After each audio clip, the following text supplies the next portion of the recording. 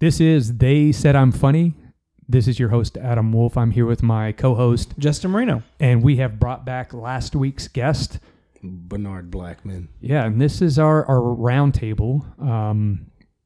I still have not, we discussed many times for just accuracy. We don't want to be one of those like media formats that lies to our audience. So full disclosure, it's still a rectangle table, but some people were upset about that. Yeah, they were in the comment section. You said it was an erect table? A rectangle. Oh, that was 2 weeks ago. Rectangled. Yeah.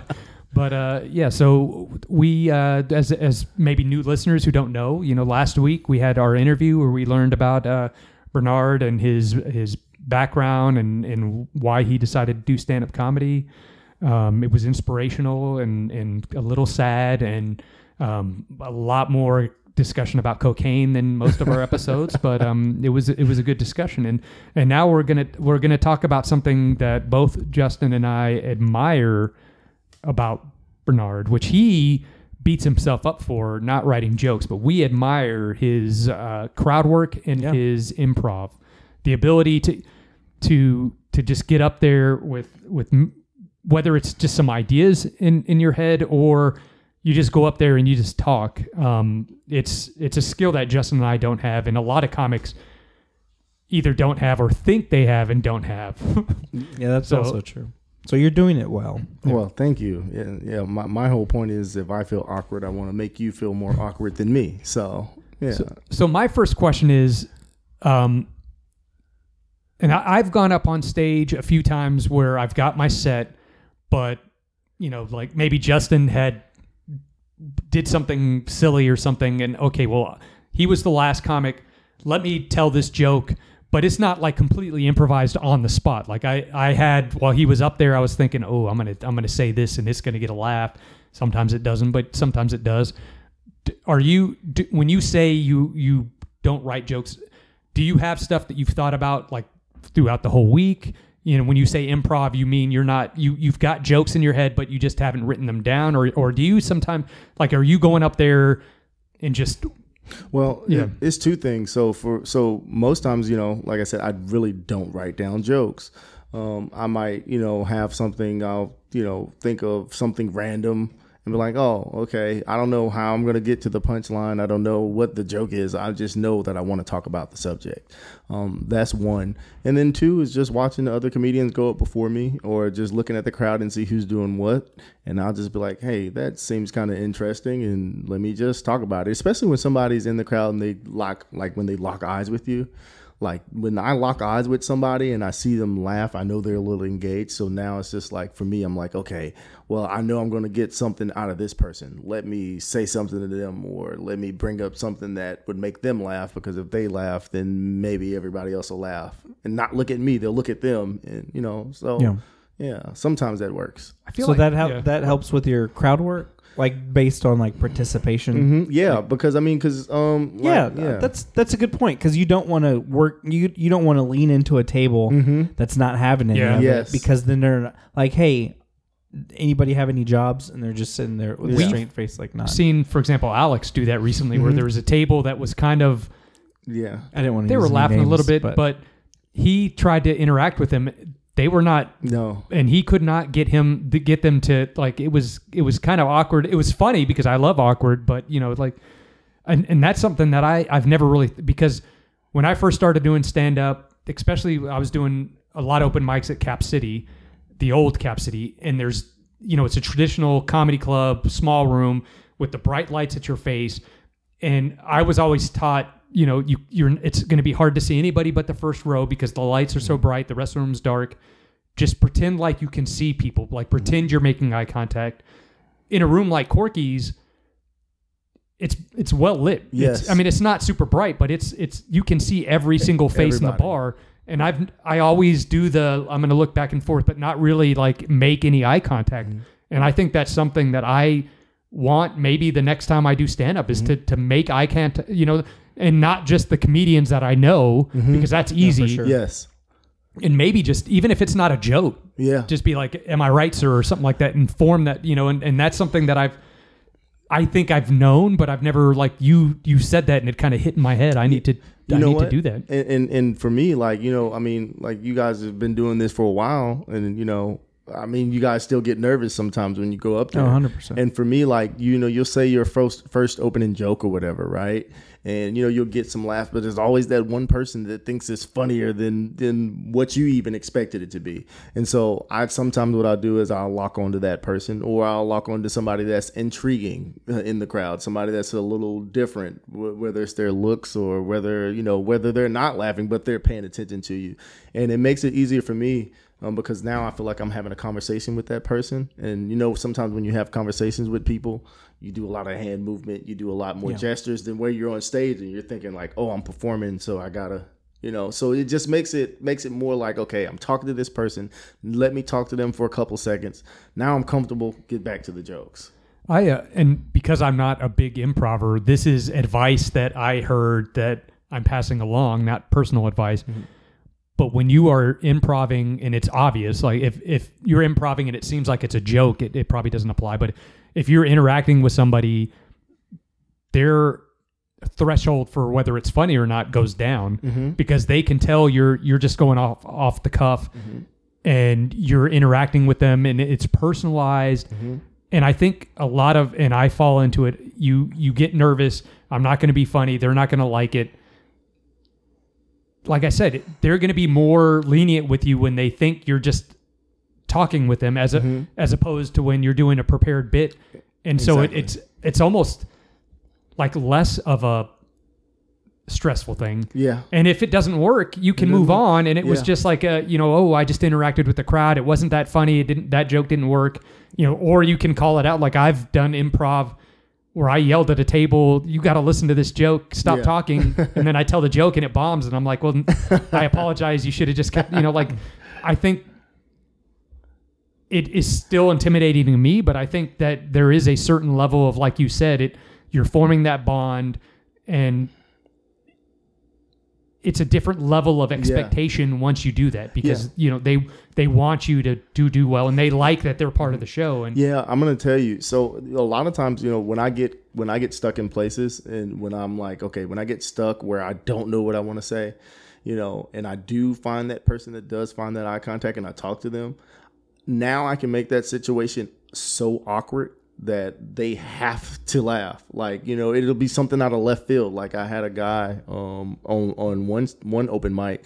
I didn't know what the hell I was trying to say. And I was just like, shoot. I was like, what was that next joke? I was like, sir, are you gay? Mm-hmm. And he obviously was a little flamboyant. I mean, which is fine, which is great, And for me, I'm a heterosexual male and I'm asking him, is he gay? Right. And so now the crowd is kind of like into it. Like, okay, where are you going with this? Because dude, you're going to get canceled. And he's like, no, I'm not. I'm like, no, I was like, I'm just asking. I was like, sir, because you're dressed nice. And I was like, I just got a question for you. Like, would you fuck me? And so nobody was expecting that to come. So now I got people kind of intrigued because it's like, okay, wait, you're a married guy with 4 kids and you're asking if this gay guy would fuck you. And now you guys are having this conversation and I can just kind of feed off that. And it really took my anxiety away. Yeah. It literally took my anxiety from forgetting the jokes that I wanted to say. And now I'm having a conversation with him and then I can hop back into my jokes and then later on maybe say something to him again. It really helped out a lot. I mean, I think that's what saved me most times is that. It's interesting, and I'm so glad we picked this topic. It is interesting to listen to you talk about working through your stuff on stage because I almost feel like you're doing an entirely different thing that I'm doing because I'm writing a joke. I'm trying to remember in a lot of my jokes, whether it's because it's the type of person I am or if it's because just the type of jokes I write, like I can have some leeway in certain parts of the joke where I don't have to say the words exactly the same, but a lot of my punchlines, if I don't say it the way that it should be said, it kind of messes up the rest of the joke. And to hear you talk about like I'm up there and I can't think of like I'm stuck. Because you don't have I don't get stuck because I've always got my notes if it's a joke, if it's a set that's new or a lot of one-liners. There's no stuck. It's like but if these jokes aren't hitting, how do I move on to something different or whatever? And to it's like an almost entirely different art form. Set of skills and art. It is very interesting. It comes from me just spending too much time by myself. I'm not gonna lie to you. I mean, I just spend entirely too much time by myself. Like, people think like I'm an extrovert, but I'm not. I'm really an introvert. Like, if I'm out, like, I could be the life of the party if I'm out. But that's just me dealing with my anxiety because I already feel uncomfortable. So now I have to make other people feel uncomfortable. And I think that's where a lot of my improv comes from, is just me like trying to make a situation more comfortable for myself. So I say what I'm thinking, and possibly because I'm a little crazy too.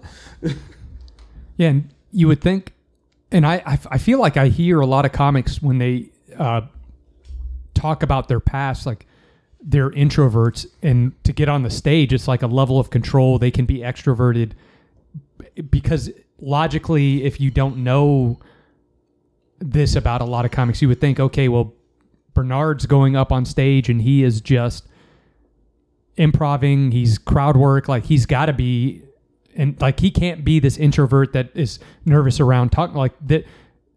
Yeah, I've never seen that on stage. Like for my I have a lot of the same anxieties, but it has not led me to like be more loose or improv-y on stage. It's pushed me more into the prepared, and I have to fight to get out of that all prepared material all the time.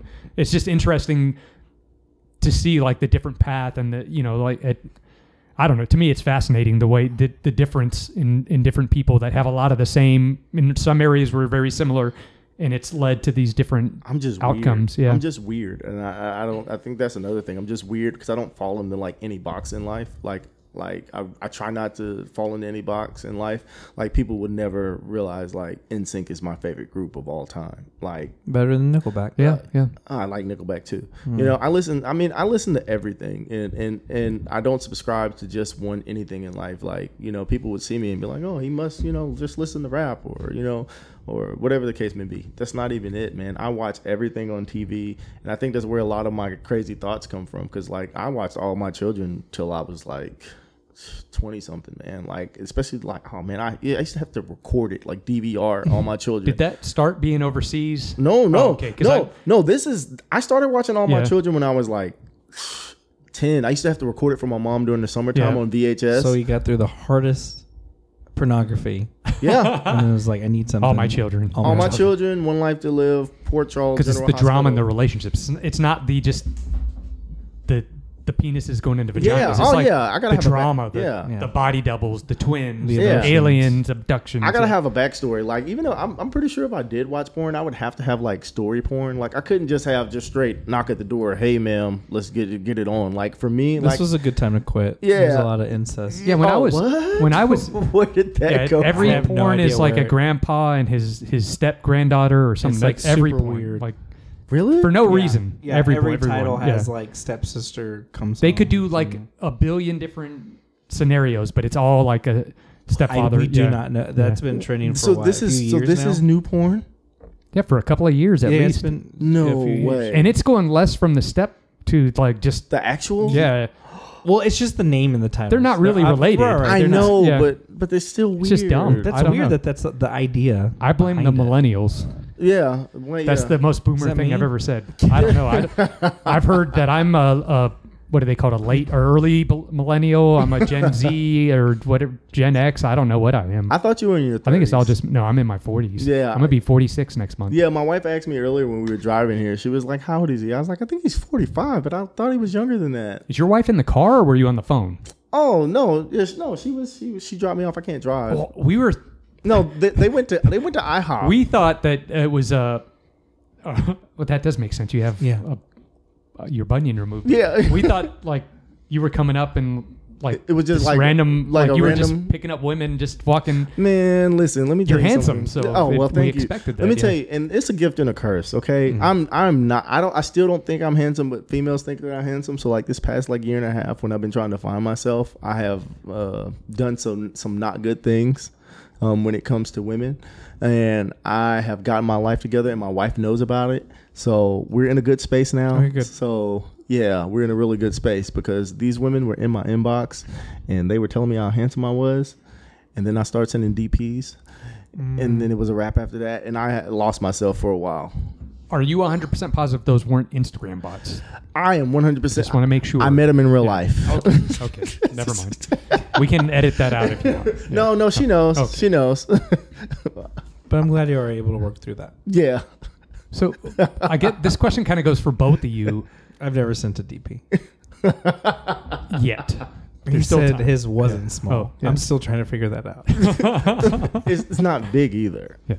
It's average? Yeah, regular? average. People like average. It's just regular. Yeah. Well, I read somewhere, and I think it's true, that like the average vagina is only like 6 inches long. So anything beyond that is just a waste. Halfway there. No, that's what I heard. The average. You just put it in twice. You're good. Yeah, no. So the average the average vagina is not that deep. Yeah. It is not technically bigger.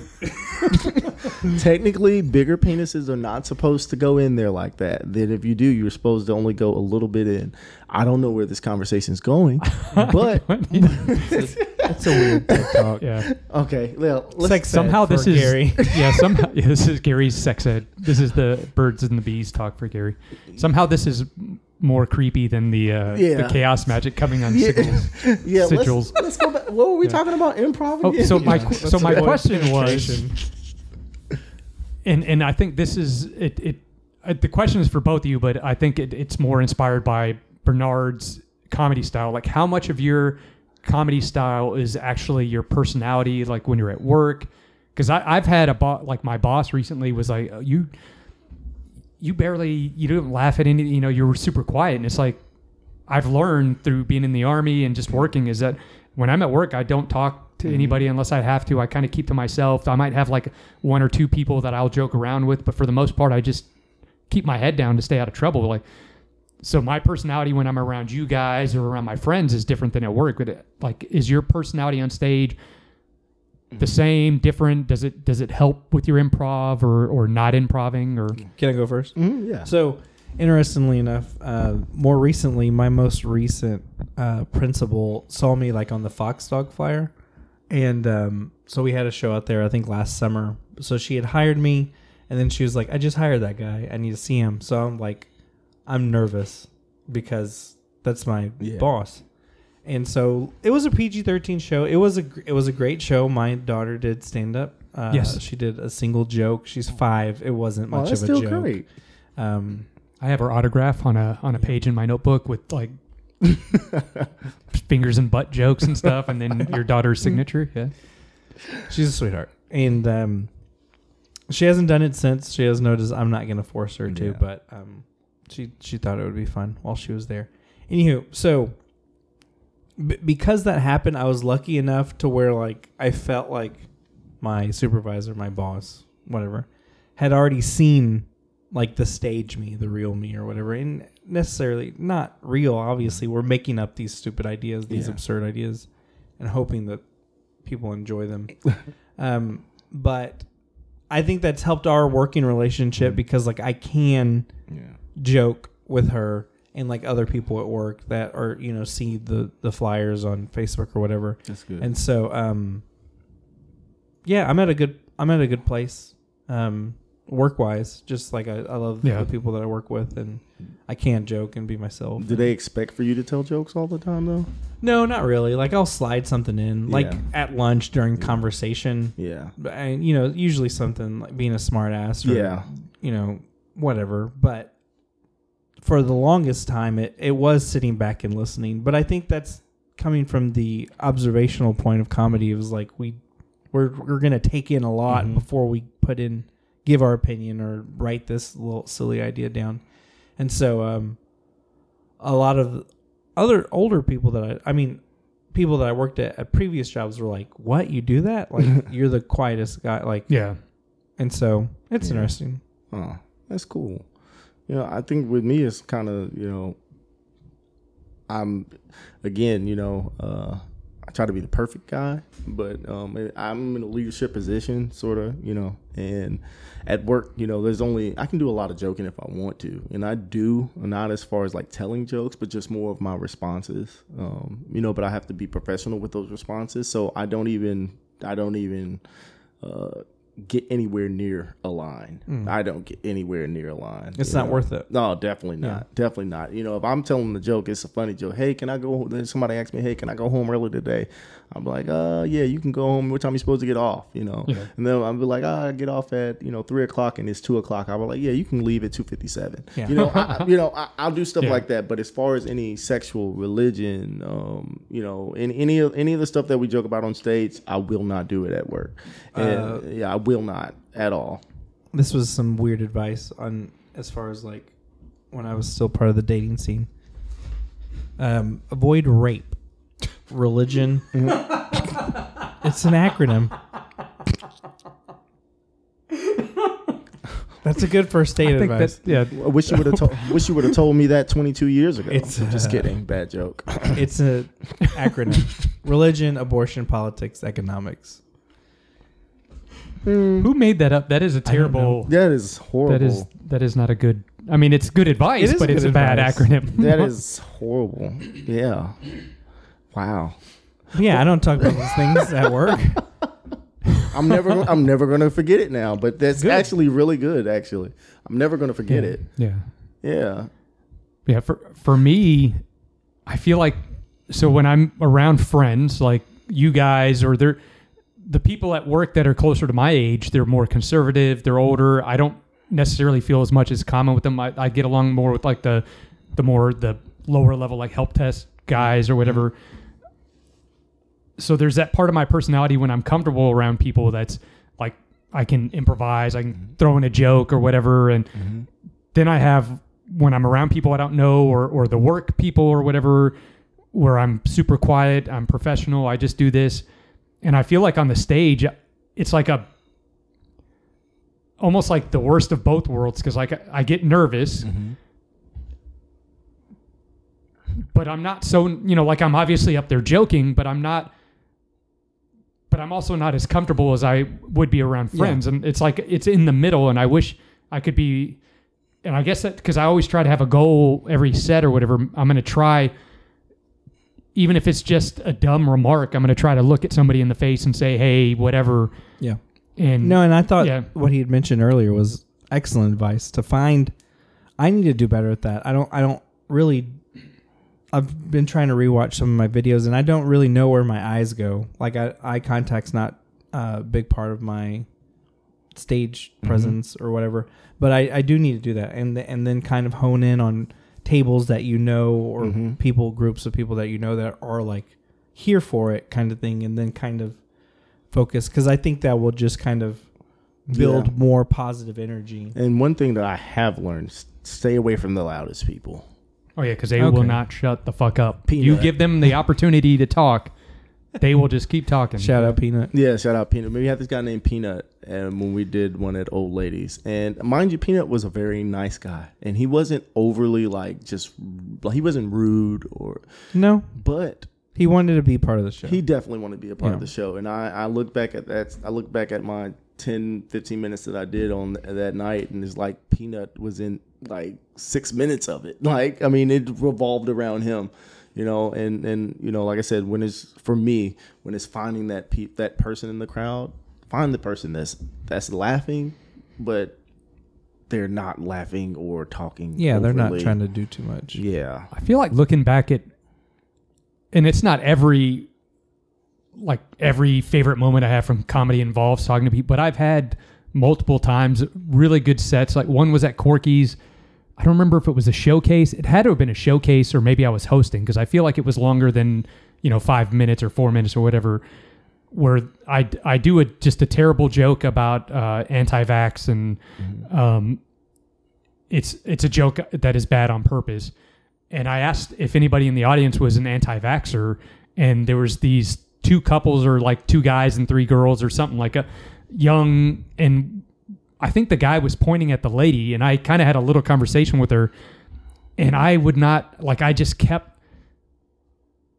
hammering at, like just going back to her and talking about like how dumb she is, like that, and in a playful way. Yeah. And at the end of the show, I was hosting. I don't remember what it was, but I was hosting. I remember now. At the end of the night, I was like, give yourselves a round of applause. And then everybody clapped. And I said, except for the dumbass who doesn't believe it, or something to that effect. But it was not in like it was mean, but it was like in a playful, mean way. But it was an example of what we were talking about, where you identify somebody, they are clearly in on it. So they're not going to get mad or yell or just kind of put a damper on the mood. They're playing along with it. That whole table was being silly about it. And so it is one of those things where I'm like, I've done it. How come I don't try to do it more often? And I think I'm just in my head too much about, I got to remember this joke. I got to get all these jokes in before I get the light. And, so. Yeah, it's definitely going to be different in with the open mics though, right? Like, because you guys are there, and I say you guys are there to work your material. And I know that, especially if you have shows coming, you guys definitely want to get through it and work that part of it.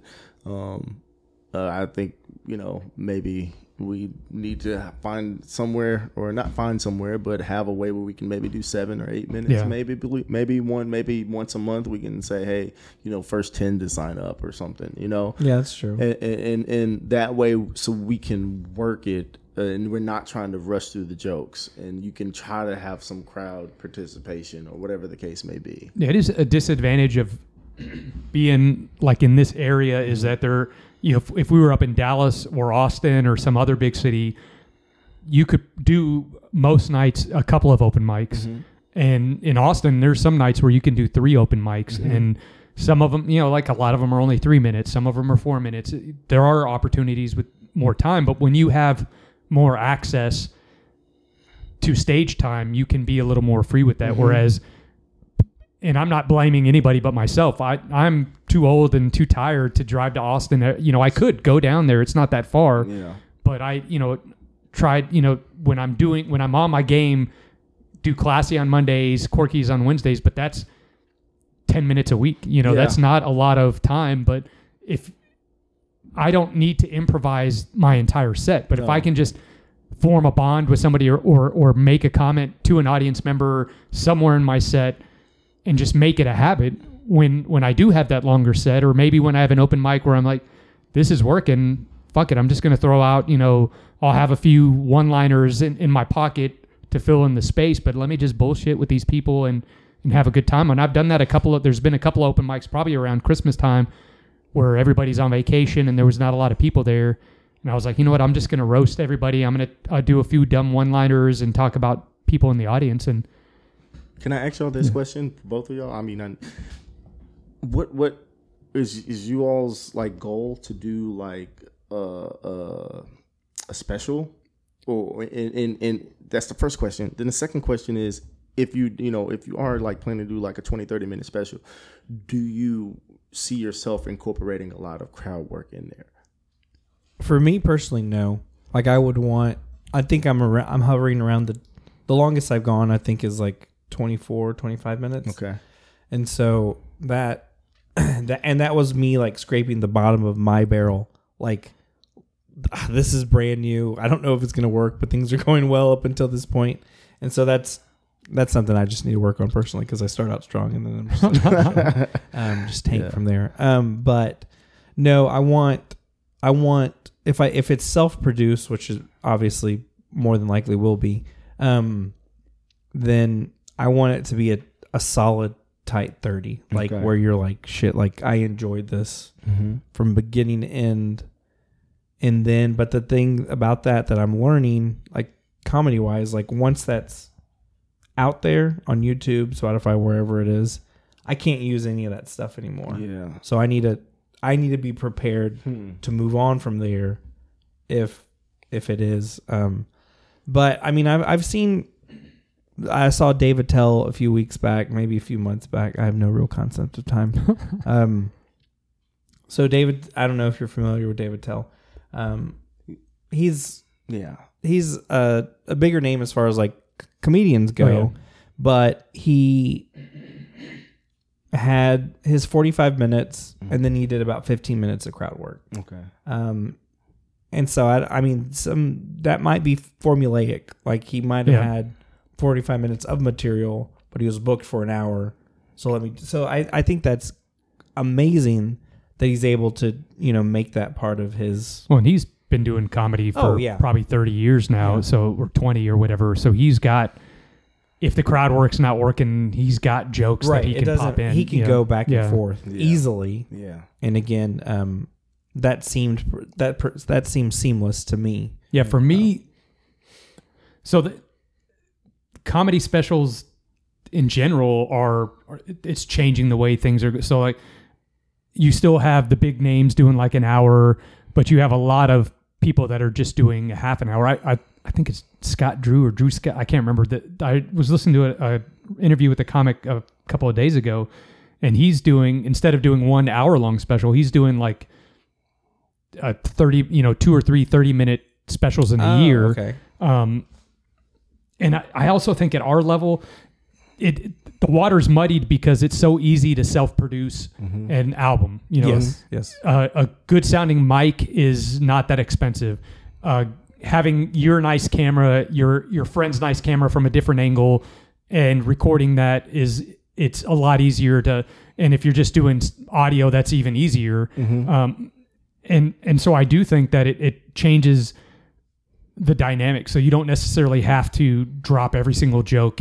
If all you're doing is publishing a 15-minute mini special on Spotify and you're not a big name, probably a lot of people are not going to hear it, not to be rude or, no. It's just, I don't know. For me, my strength is my material right now. So if I was going to do a special, my goal right now is to have a 15 to 20 minute set that if you had a show this weekend and somebody dropped out and you were like, I need somebody, I could do it. I don't have to worry about trying to memorize it. I know the material really well, and I can say, okay, I'm comfortable with this. I can be relaxed on the stage. I can do your show. And I probably have that. I just have to like pull the material together and memorize it. Yeah. But until I get better at the crowd work, it would be almost all material. I think that's my personal strength. Whereas yours is, right now yours is just doing crowd work and improvising, and I can't remember his name. It's old school comic. In fact, I've heard of at least 2 that do just crowd work specials where there's no prepared material. No. Of course, I think a lot of comics have stuff that's worked in the past. They they call it crowd work, but it's jokes they've done before. But it is, like I said at the top of this, it's such a different art form, and when you're a rounded comic, you're doing both. So it's a combined art form. But what I consider doing stand-up comedy and going in open mic and what I'm trying to do is so different from yours that it, like what you would do is different than what I would do at this point. Maybe eventually we'll both I'm old, so I'll probably be in an old folks home with dementia before I get there. But I just, it's different, for every comic. It is very different. No, that's good because I keep asking myself that. I keep asking, you said take the whole 30 and go strong, and if you were planning yours, you would take maybe a little bit of crowd work, but I don't want to have to rely on that, and I think that's where I gotta envision myself. I want to envision myself, maybe 5-6 months from now where I need to be. I know where I need to be, and I don't want. Again, I understand, you guys say, hey, it's a great thing to have that tool, but I don't want to cheat myself out of the big jokes because it could be that one night where I got other stuff on my mind or I'm tired or whatever, and I'm just not going to be good at improvising. Yeah. And then it's like, okay, well, these people paid $10 to get in here, and you're never going to get booked here again because you just improv. It was horrible, and I don't want that. Yeah, I don't want that because, like I said, I did the one on the 7th, and like I said, the first 8 minutes was solid, and then the last 12 minutes, got a couple laughs here or there. I don't want to leave them on a high, and then they go high, and then at the end of it, like, he started off good. then at the end it was kind of blunt. Yeah, I think a good booker is gonna. I think it's a two-way street. So you have to be honest with the booker about how much time you can do. Mm-hmm. Like if you know you don't have, like if you feel more comfortable doing 10 minutes, mm-hmm. tell the booker, I want to do the show, but can I do 10 minutes? Because mm-hmm. I feel like I can give a really strong 10 minutes. So you get, as the comic, you have to be honest. As the booker, you have to be honest as well. Mm-hmm. So you need to set up your show for success and set up the comic for success. Mm-hmm. There was a show that used to happen once a month here in Waco. I won't name drop anybody because this is a negative thing I'm saying, but the person who hosted or produced it would have, and I think they would have a lot of comics because so many comics will drop off mm-hmm. on any show. So you book a whole bunch of comics and hope that most of them show up. They would have so many comics that the show would run so long, and they would not put a new person up there and say, you get 5 minutes. They would give everybody like 10 or 15 minutes. Even a brand new, comic that probably shouldn't be on a showcase at all, but definitely should not be doing 15 minutes of stand-up comedy. And what it did was it made the comics look bad. Mm-hmm. It made the comedy show bad, and it gave people a bad taste. Like I've had people come to various comedy shows that I've produced or been a part of, and people like at the shows Alex put on, and people come up to you after the show and are like, that was a real comedy show. That was really good. I was surprised. I thought it was just going to be, whatever, just whatever, not a real comedy show or bad comics. And they're surprised. And part of that is, part of it probably is this is Brownwood, who's going to come here. But the other part is that people have been burned before. And so I do think it is a matter of you being, as a comic, being honest with the booker, and the booker doing what's best for their show as opposed to like, well, if I tell Gary that he can do 15 minutes because I don't want to tell him I think you can only do 5, I'm going to hurt his feelings. So I'm just, and I'm just using Gary as an example because he backed out of us when he was supposed to.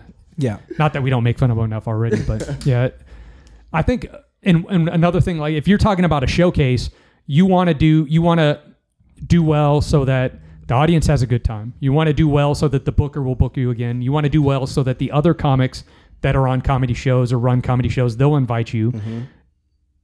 You want the venue to enjoy it. You want everybody that paid. So you want to do well. Mm-hmm. But it's a one-time thing. Like it's not, it's out. Once it's done, it's done. So if you have a bad set, you whatever, your jokes didn't hit, it does not necessarily mean if the booker's good, and they know you, they're not going to just say, I'm never going to book that guy again. Unless that person just gets up and drops the C-bomb and is super offensive and racist, homophobic, whatever, just totally just way beyond whatever means.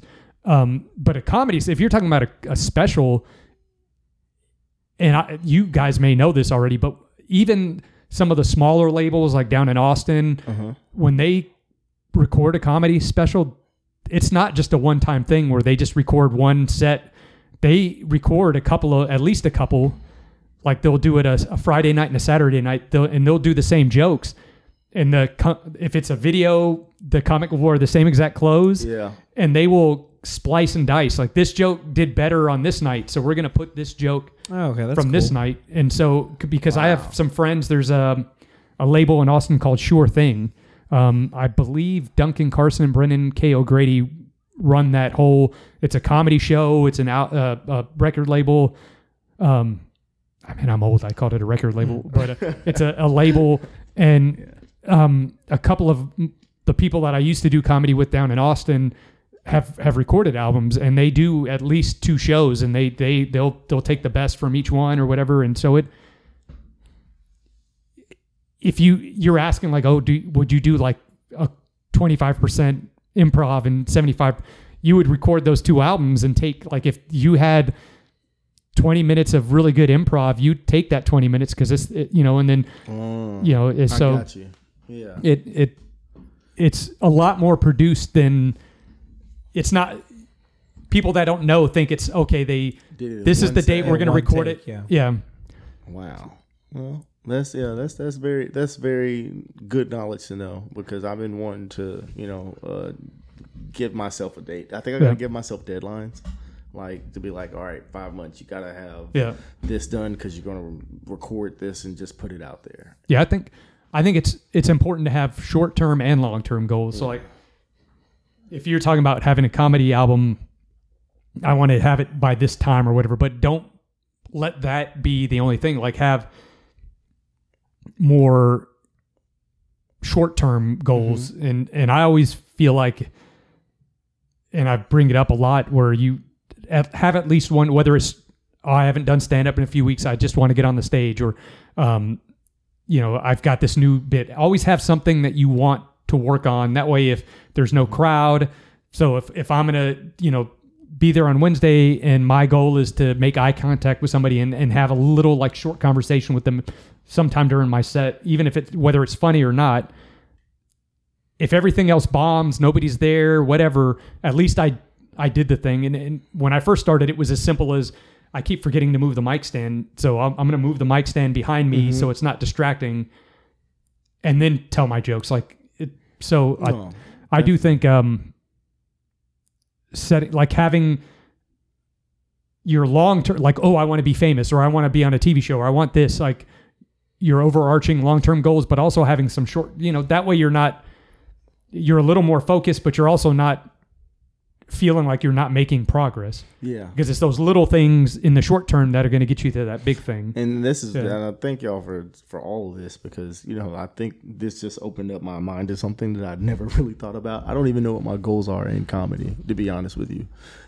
I mean, I just love doing it and love watching it. And so, now I got to go home and get me a vision board and get long-term and short-term goals, because I really have no idea. Yeah. And for me, it's, and I don't know for you, but for me, it's more like a hobby. So I don't have like this long-term goal of being famous or being on a TV show, but I do have some short, because what do I want from comedy? I want to do showcases with my friends. I want to do open mics. How am I going to get invited to more showcases? Is coming out to the open mics. I've got to get out of my mindset of being a hermit and go support people's shows, even if I'm not on the show, especially if it's in Waco. I don't have an excuse. And I need to have a consistently funny, not every single time, it's never going to be funny, but something that I can pull out and go to a show and give the booker and the audience and the venue owner, I've done my job. You're paying me. I've completed the work, you know?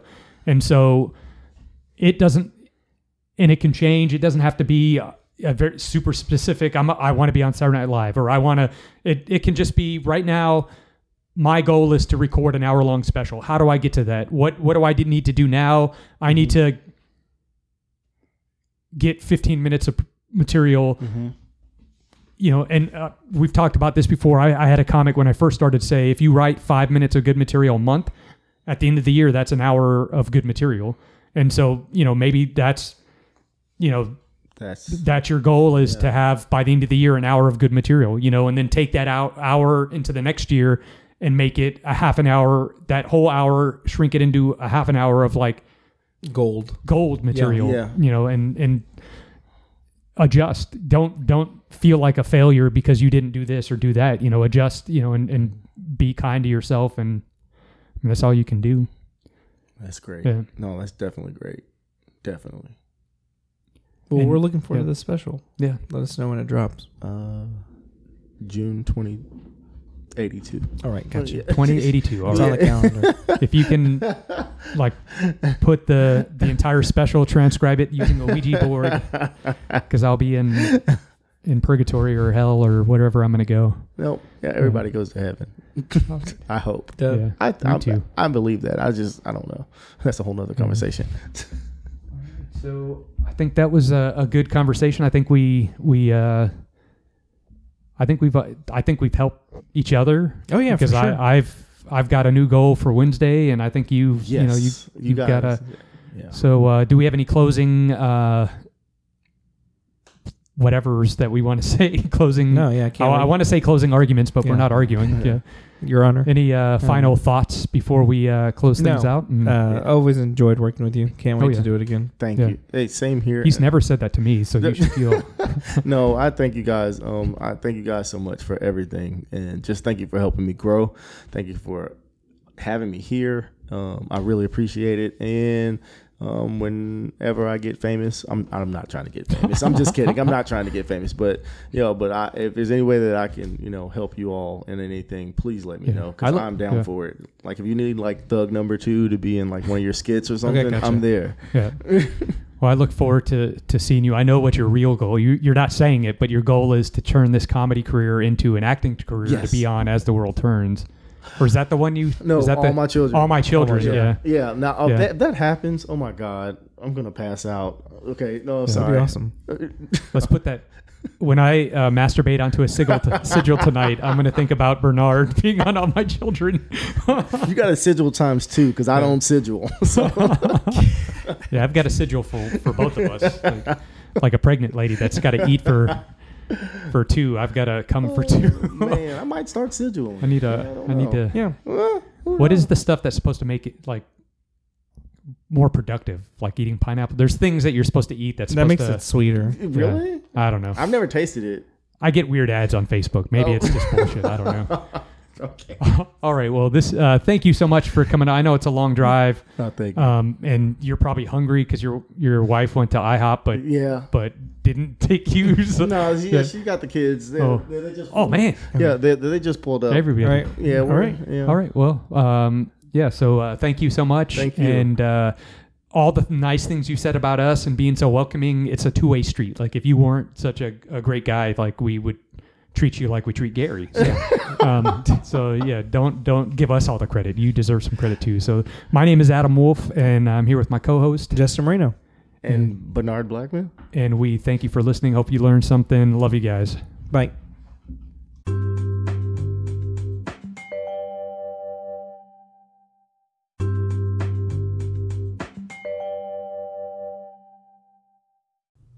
Thank you for listening to They Said I'm Funny.